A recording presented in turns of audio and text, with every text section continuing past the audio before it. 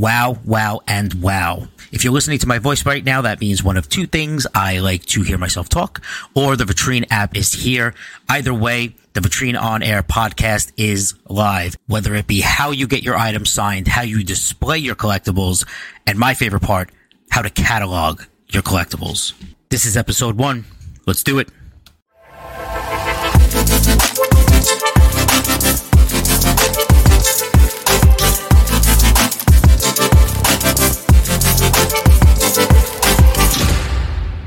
There's so much to talk about.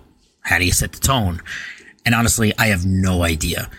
But I think I'm going to start with probably the question that I get the most. And it's usually from people on the outside looking in. They're not in the hobby. They walk into your house. They see the memorabilia on display, or in your storage unit or your parents' house, wherever you might be keeping it. And they say, how did you get that player to sign that item? And that's a great question because there are multiple ways for you to get your memorabilia signed. Probably the most generic way is private and public signings that are hosted by promoters. So obviously the private signing is not open to the public, but you can pay the promoter a fee to get your item signed for you. In most cases, they are on site to witness it, which is great. Gives everybody a little bit of comfort knowing that someone is on site to witness the player actually signing your item. Another added value for some promoters is to have a representative from JSA or Beckett on site to also authenticate the item. So they'll give you a hologram, place it on the item or wherever you prefer. It's in some cases you might get a COA card as well. So that just gives everybody a little bit of comfort knowing that the item that was signed was in fact signed by the player and it is also authenticated. Whether it's for resale or for your personal collection, it's highly recommended to get everything authenticated, especially if you're going to insure your stuff. And then you have public signings where you can purchase a ticket to actually attend the event. You get to meet the player. In some cases, you can do photo ops. They might have a JSA or a Beckett representative on site as well, so you can get your stuff authenticated on the spot. So that's really cool, especially if the person that's signing is your favorite player of all time or it's one of your idols. I've done that a few times, mostly with Braves players. So Tom Glavine, Bobby Cox, David Justice. Also met Chipper Jones. That was awesome. And I did meet Pelé when he did a signing out in Long Island for Steiner Sports. So that was really awesome. And that's a really cool way to kind of kill a few birds in one stone. You get to go to a really cool show, see some really unique stuff, memorabilia, slabbed cards, things like that. And then you also get to meet maybe some of your favorite players and watch them sign your item for you before your eyes. So that's definitely something that people prefer to do. As opposed to sending in for a private signing. I prefer the private signing stuff. I really don't do too much of the public signings. They do take a lot of time. In some cases you might have to wait online for quite a while before you get to meet your player. And it's just, you gotta have the time to do it, right? So for me, the private signings are typically the way I go. Although I have been to some big shows. Obviously, I went to Chicago last year for the National. Next summer, it's going to be in Ohio, which I'm really looking forward to. I will also be in Houston for the card show in February. I think it's February 2nd to the 4th. So I'll be there for that. I don't know if I'll actually have time to do any signings and stuff, but I will be there in Houston. I'm going to have a booth. So definitely come by and check us out.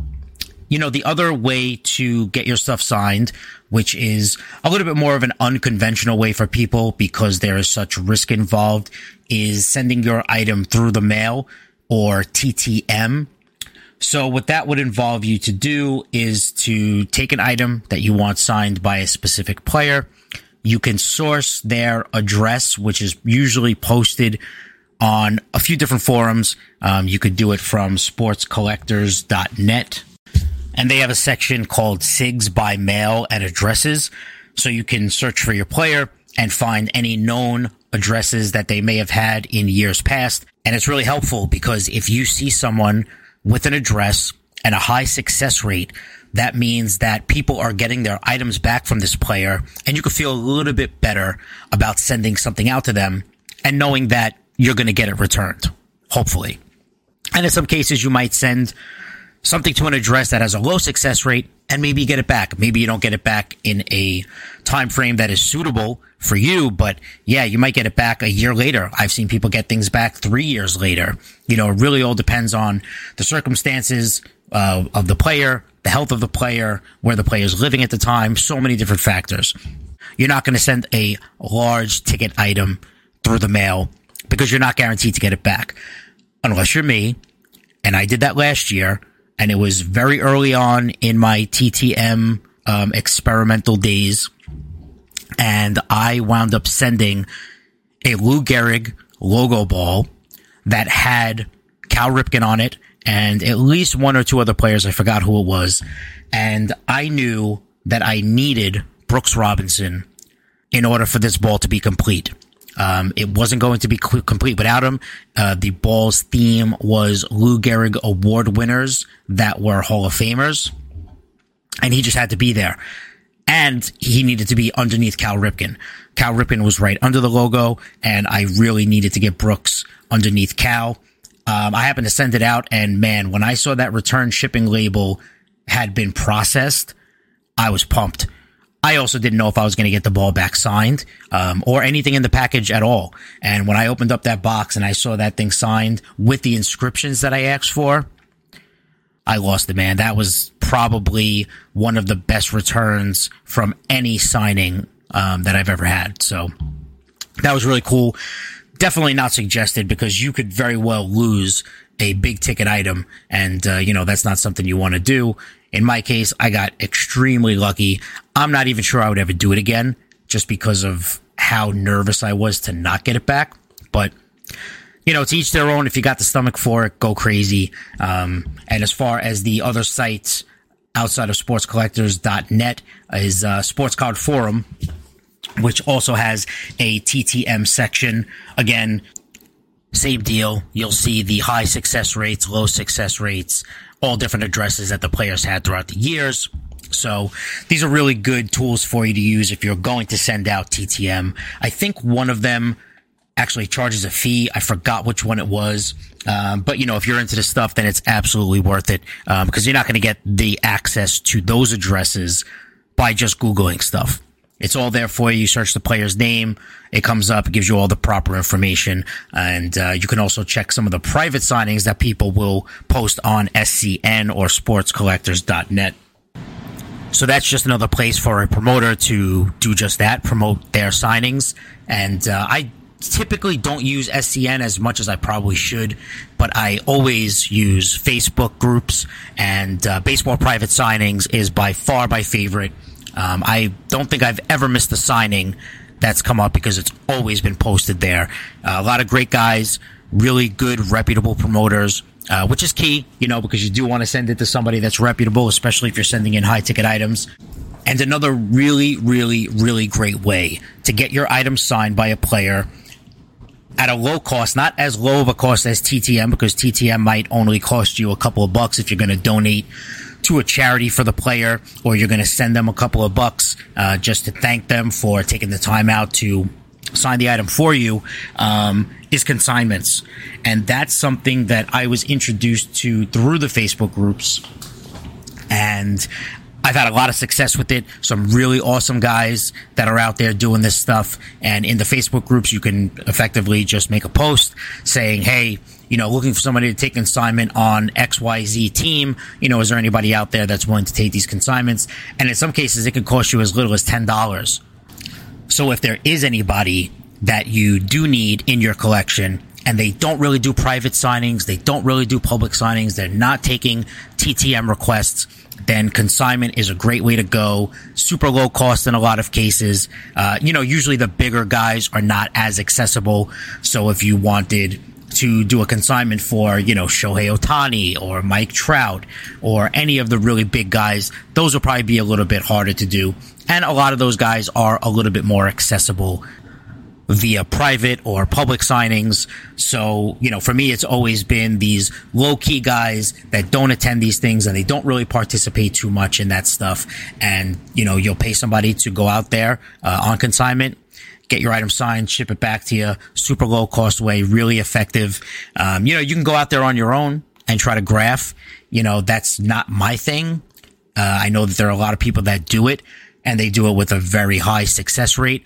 I think that you need to have a certain attitude when you're going about that stuff. I think you need to be a super aggressive kind of person, because if you're really standoffish and you're kind of in the back of the crowd, you're just not going to get your item signed, because there are so many people that are looking for an autograph in that fashion. It's free for the most part. Obviously, you need to get to the stadium, you need to purchase a ticket, but you're not actually paying for that item to be signed. And like I said, a lot of people have a lot of success with it. It's not my thing. I don't do it. But for the guys that do, it's a great way to get an autograph on the cheap, because some of these private and public signings, a lot of the stuff that you'll hear is they're just too expensive. Some of the guys can warrant those prices. And, if you look at the guys like Mike Trout, he's up there, just for a signed ball can cost you, upwards of $500. Clayton Kershaw just had a signing, send in at least. The actual signing didn't happen yet. And, $750, for him to sign a logo ball. I think it was $2,000 for him to sign a game used item. So that's, for a lot of people, that's just not affordable. And it's totally understandable, because it's, it's really, really expensive. Sandy Koufax, I think it's $1,200 just to sign a ball. Single sign ball, $1,200.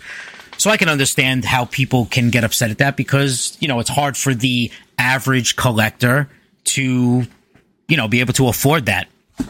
It definitely takes kids out of the hobby in that respect, right? So, it's just kind of the direction the hobby's been going, and there's a lot of uproar about it, and I completely understand it. I've been fortunate enough to be able to send in for a lot of these things, and for me, and we'll talk about this in other episodes, but a large portion of my collection, I would say probably 85% of it, is project-based. So if I need a player for a signing, it's more than likely on a multi-signed ball or a project that I'm working on.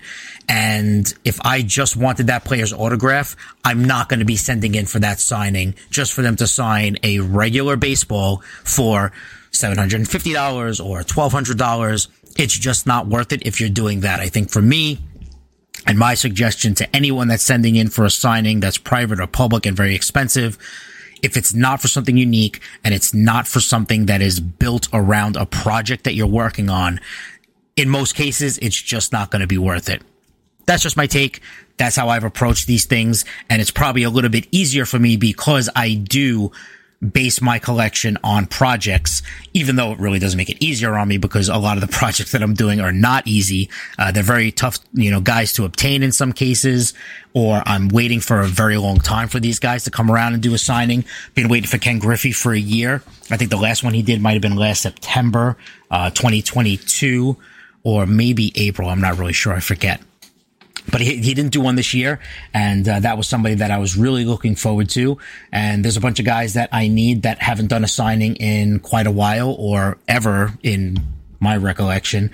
I have a 50-20 club ball that I need Brady Anderson on. I have never seen a Brady Anderson signing. I don't know if he's ever done a private or public one. I don't believe he does through the mail. I've checked a few different places for that.